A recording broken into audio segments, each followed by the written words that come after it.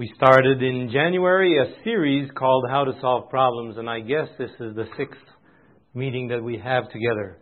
It could be, I guess, subtitled How to Meet Life Successfully. This is what we're all facing together. We have a life to live. Some people meet life successfully and some don't. But in God's plan, very, very simple plan, it's not so difficult. God has a simple formula by which we can meet life successfully. Now, we saw in our study together that God has decided that He would be the teacher for every one of us individually. Now, there's nothing, I think, that blows my mind more. Can you imagine? God will come to me and say, I want to teach you personally. I was just thinking about that this morning, and really, it's awesome. It's an awesome privilege that God will so condescend that He would like to come down, and He says in Psalms 32 verse 8, I will instruct you. I will teach you in the way you should go. I will guide you, not losing sight of you. God never loses sight of you. Amazing? In Psalm 16, He says, I will show you the path of life. And He aims to do it. But how He does it, of course, is as we've been studying not week by week, but as many times as we've been together, we've been studying that He does that through trials. He does that through problems.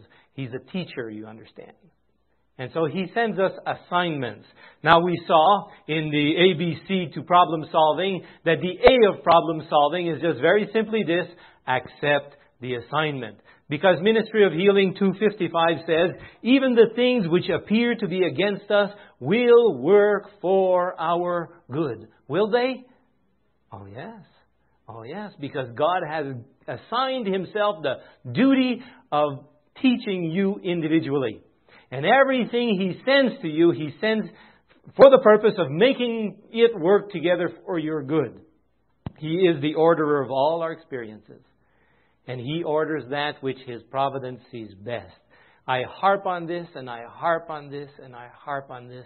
But there's something in my brain that says if we really believe this, how much faith we would have. And how our responses to God would always be positive. And we would know that He's trustworthy, isn't He? Yes, He is. Has He ever let you down? No. Therefore, because He is the teacher, because He plans to show you the path of life, because He's planning for you a perfect ending, a successful end to your life, therefore He sends in your life only that which will bring you there. Wonderful plan. Now, of course, the plan doesn't work. If when He sends us an assignment, we reject the assignment. We avoid the assignment. We evade the assignment. It doesn't work. You know, we can't do that.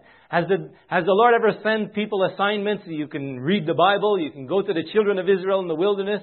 And He said, I want you to go and proclaim or claim the land. I want you to go take the land. I'm giving it to you. And what did they say? Oh, no. No, the giants are too big. The walls are too high. The chariots are made of iron and there's knives in the wheels and I don't know what else. And so they said, no, we're not going there. So God turns around and He says, okay, I have plan B. Go back to the wilderness for 40 years. And they said, oh no, we want to go into the city. They just would not accept the assignment. That's the A of problem solving. Whatever comes your way is the best thing that can come your way. And when you see it as an assignment and not a problem, when you see it as an opportunity and not a problem, you will see how God works out for you a successful end. Well, then we went on to believe. This is the B of problem solving, of course. We went on to believe two things. Believe, first of all, John 15, verse 5. Without me, Jesus says, you can do what? Well, we can't. And friends, if we're going to succeed, we've got to come to that place in our lives where no matter what the problem is that comes our way, we do not have the answer. But God does. And it is faith to believe that we don't have the answer. But is it faith to believe that we can't meet this problem successfully? No. No, it's not faith at all. So when somebody comes to you and says, I need you to preach this weekend, don't say, oh, I couldn't do that. Friends, if it's an assignment from God, Philippians 4:13 says, I can do what? I can do all things through Christ that strengthens me. So we accept the assignment. We take our place before God. We understand our nothingness. We can't do it, but we understand that with Christ we can do all things. Well, we're at the C of problem solving this morning. And like B, C comes in two parts. And the first part, of course, very, very simple. I'm not offering you something you didn't know before. Just trying to put it all together for us. The C of problem solving is claim the wisdom that God has promised. Now, has God promised us any wisdom? Yeah, that's where we are in James chapter 1, verse 5. If any of you, what does any mean? It means anyone. It means everyone. Well, God is offering a promise that is to reach out to every single soul sitting in here. I don't care who you are. I don't care what you've done. I don't care where you've been. I don't care if you even feel rebellious today. This promise is for you. If any of you lack wisdom. Now, how many is that? If any of you lack wisdom, let him ask of God. And by the way, the Bible says we have not because we ask not. If any of you lack wisdom, let him ask of God that gives to all. Liberally. NIV, generously, it says. And not looking for fault. That's the NIV. It says, upbraideth not in the King James. And it shall be given you. And I've studied this verse and I've looked at it many times. And every time it tells me this one thing. If there is one individual in the world that will get on his knees, I don't care who the individual is. I don't care how bad or how good. I don't care if he has given his heart to the Lord, has not given his heart to the Lord. If at any one moment in any one life, an individual wants to do God's will, God's way, God's promise is, I will give you the wisdom if you ask. You think He stands behind that? Oh, yes. Oh, yes. And so do you pray? Do you ask for wisdom? I was telling the folks on Wednesday I had to go to... I was the board chairman of a board, of course, in Dominican Republic last week. I was there last weekend. But I'm not the board chairman. Actually, Oscar Newball from Puerto Rico is the board... Costa Rica is the board chairman. And he couldn't make it, so he called and asked if I wouldn't go in his stead. And I was able to get OCI to pay my way over there. And I was to act as board chairman. But I know this place because I go there once or twice a year. And I knew the headaches they were facing and the problems they were facing. And I did not feel for a moment like I had any wisdom to deal with this thing. You know, this was going to be a mess. There was trouble in the camp. There was fighting in the camp. And we needed somebody that was hard. And that's not me. So on my way there, the Lord impressed me, and I shared that with the folks. I have a watch with a little timer on it. When I pull twice, it beeps 3 times. And then it sounds on the hour every hour. And on the hour every hour, for 2.5 days, every hour that it sounded, I would ask the Lord for wisdom to deal with this situation in Dominican Republic. But you know what? I prayed more than every hour because my mind was so clued into my watch. I was always wondering when it was going to ring so I could pray. Well, then every time I thought of it, I would pray. I ended up praying 2 and 3 times every hour so that God would give me wisdom to know what to do when I got to the other end. And I'm here to say, friends, that the Lord blessed. The Lord blessed. It was wonderful. Now, I can't point to any marvelous thing that happened or any great thing that the Lord used me to do, but I'll tell you what. The whole thing ended up so nicely. There were people there who never come to the board, who are board members, who are what you would call troublemakers. They all showed up. The whole gang showed up. And I expected, this is going to be a free-for-all. We're going to have problems here. But do you know what? Every single individual is as like they thought logically. They thought spiritually. They had the best interest for the institution there. And the whole board just moved on. And those who were causing trouble on the board are also board members. And they had just surrendered themselves to do what God would have them to do. The whole board went smoothly. And in the end, it turned out to be 100% better than I ever thought. And I didn't do anything special. But I believe God did in answer to prayer. Now, don't you suppose we ought to pray more? Yeah. I look at our lifestyle center, and in July we're expecting so far we have signed up only 4 people. That's not enough. We need to have more people than that signed up to come in July. And so I've begun to think, now, shouldn't we be praying about it? I mean, don't you suppose it's possible that the Lord is saying, hey, You think you can handle this yourself? Well, see if you can. But if you need my help, here I am. And so for this month, for the last few days anyways, I've been setting my watch. And I have 2 prayer requests on my watch. You heard about one of them last night. And the other one is about that lifestyle center. We need to have more people. Now, to me, that's an experiment, you see. God is saying, if you lack wisdom, ask of me, and I will give it to you. We lack wisdom. Whether we know it or not, we lack wisdom. But we may ask God, and if we will keep it before Him, we will see what He will do. All right. We know that, don't we? So here we go. We have a life to live. Life is full of problems, full of trouble, and now you have a problem. Well, God has assigned it to you. This is God's work. He's the teacher. He plans to give you a successful end, and He knows what to do. So He sends you a problem. Don't melt under the problem. Accept the assignment. And then take your place before God. Affirm your nothingness. Affirm that fact that He can do all things. But you know what? You'll still have a problem. It doesn't matter if you accept the assignment. It doesn't matter what you believe that you can't or you can, God can or God can't. The problem will not go away that easily. You've got to come to God to know what to do. I'm going to have you turn with me now to 2 Chronicles chapter 20. I suppose some of you know the story that's in 2 Chronicles chapter 20. Jehoshaphat had a huge problem there. In verse 1... 2 Chronicles chapter 20. It came to pass after this also that the children of Moab and the children of Ammon, and with them other besides the Ammonites, came against Jehoshaphat to battle. And in verse 3 it says, and Jehoshaphat feared, and set himself to seek the Lord, or to inquire of the Lord, and proclaimed a fast throughout Judah. In verse 12,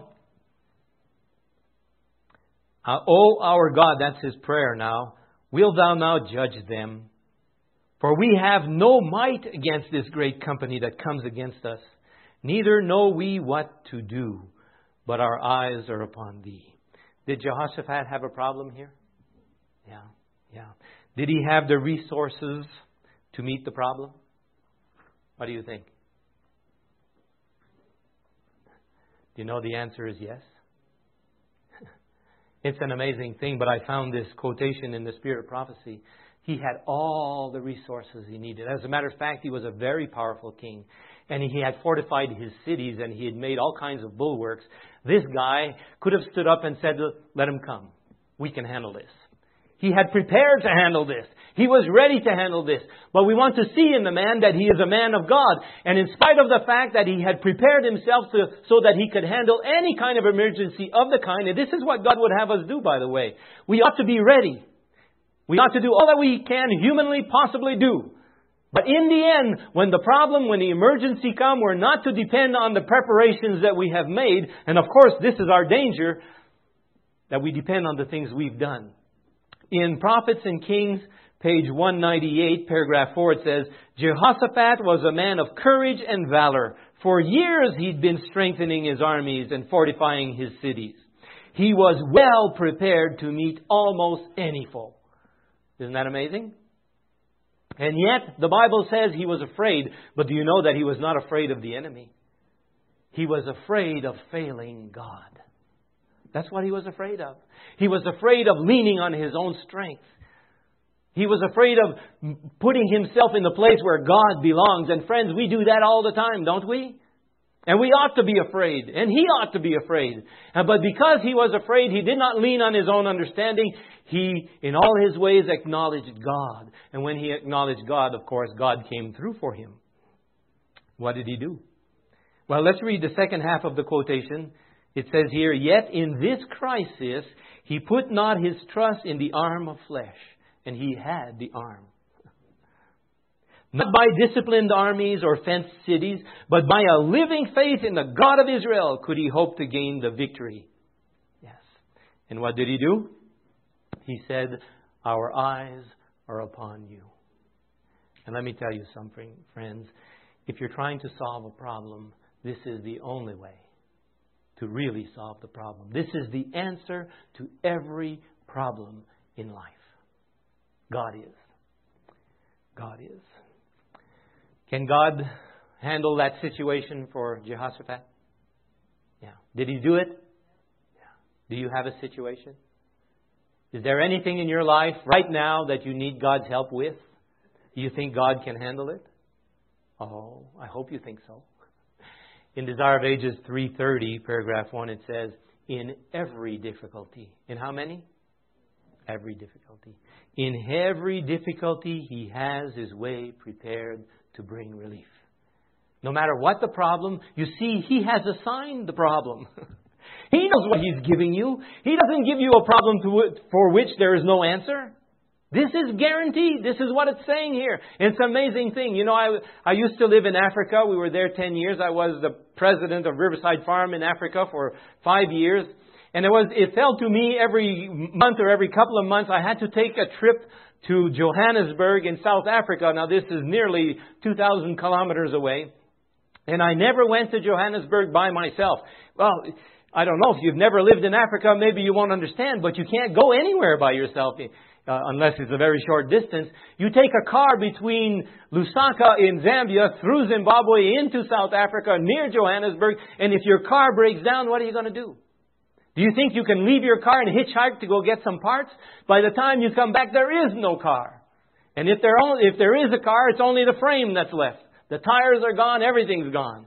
And so you can't travel alone in a situation like that. But there fell to me one time where I had to go to Johannesburg to get parts for our tractors and whatever there. And I couldn't find anyone to go with me. Nobody. And I searched high and low. I needed someone to go with me. But it became evident that there would be no one. And I had to go by myself. And do you know, I went on the strength of this promise. I got on my knees and I said, Lord, you promised. In every difficulty, you have your way prepared to bring relief. I've done all I can to bring out a positive outcome. I cannot find anyone else. I've got to go. I'm going to go by myself. But you can't put me in any situation where there's no solution. You've promised. You've promised. And God can do that for us anytime. By the way, I went there and I did come back. And everything was all right.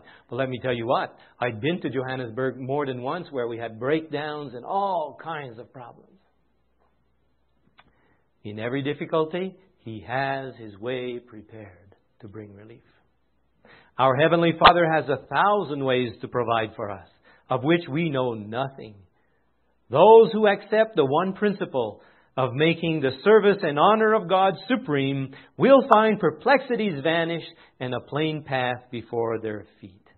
Friends, Jehoshaphat had the human resources to meet the enemy, but he did not stand on the human resources that he had. He turned to God. His eyes were upon God. And in the end, what happened? The perplexities all vanished. Did they?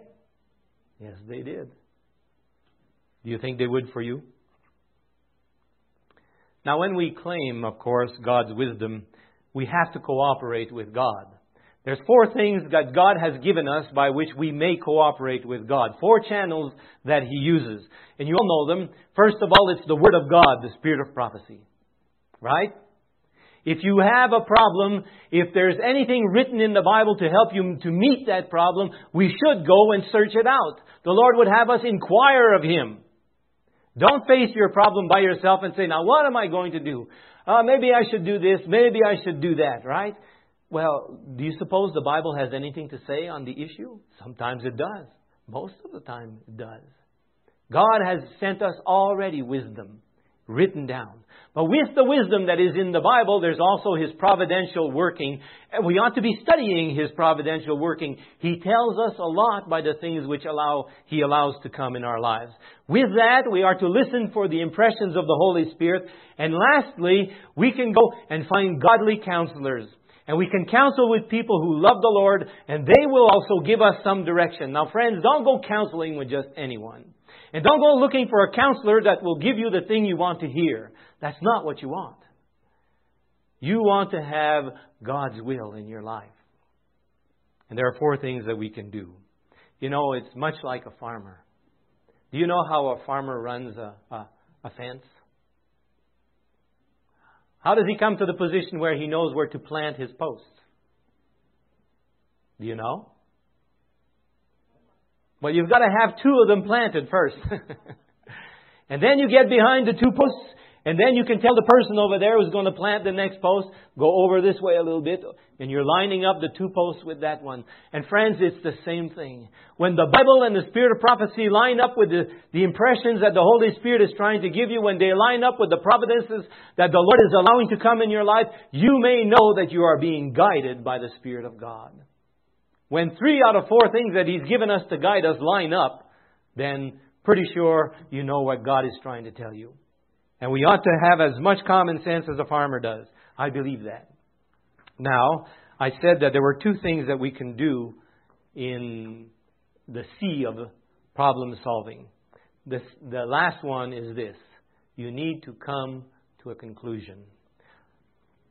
Of course, somebody might say, well, that's just a problem. You know, I've prayed, I've read the Bible, I've watched and listened, I've watched for providence, I've listened to hear His voice, I've counseled with other people, and I still don't know what to do. You know, I'd like to tell you something right here and on this point. You can stay stuck in that position a day, a week, a month, years even, if you want to. This is just what makes some people weak and inefficient. And this is where other people are able to take the lead. Watch. Volume 3, 497, paragraph 2 and 3. Ellen White is addressing somebody, Brother A. She says, you're too slow. Has everyone ever accused you of being too slow? Well, Clint is honest this morning. You're too slow. You should cultivate opposite qualities. The cause of God demands men who can see quickly and act instantaneously at the right time and with power. The very essence of all right faith is to do the right thing at the right time, at the golden moment, you see. If you wait to measure every difficulty and balance every perplexity you meet, you will do but little. You know, it seems to me that we have a God of action. He likes action. And He would have us measure. He would have us weigh. He would have us judge between this and that. He would have us take the time it takes to make a good decision. But He doesn't want us to spend our whole life doing that. He wants us to be people of action. And so there has to come a time, and of course every situation is different. Sometimes we need to act right now. Other times we have a little more time in which we can judge and in which we can balance things out. But friends, there comes a golden moment. It speaks about it in the next paragraph. Sometimes various ways and purposes, different modes of operation in connection with the work of God are about evenly balanced in the mind. But it is at this very point that the nicest, that means the most delicate, the most sensitive discrimination is necessary. And if anything is accomplished to the purpose, it must be done at the golden moment. You know, in a place like Eden Valley. And Eden Valley is a very small place. You can imagine what it's like to try to work in the General Conference. Where the General Conference has got departments for every little thing that you can think of. And many people in every department. And you try to make a decision for the church. And you've got to go through a channel after channel after channel. So that you can come to the place where somebody makes a decision. And nobody wants to make the decision.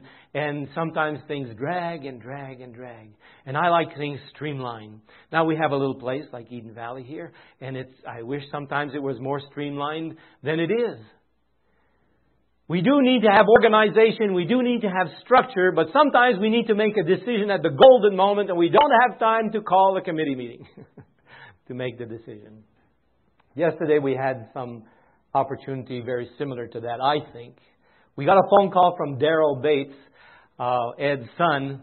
And he was saying, I've been fasting and praying for about a week. And I've decided that I should come. Now, the decision that my secretary had to make was this. Shall we call a personnel committee meeting and then wait for the executive committee? Shall we have them fill in the application form, wait for all the references to come before we say yes? And I'm thinking, a lot of things can happen. And so I said, bypass the whole mess, say yes. To me, it was a golden moment. We're losing Eric, you understand. Now, to us, it's a great loss. Because he's the man that knows all about the water plant. He's really good at it.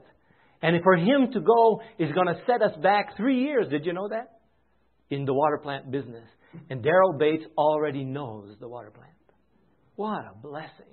What a godsend. And so we jump on it. If anything is accomplished to a purpose, it must be done at the golden moment.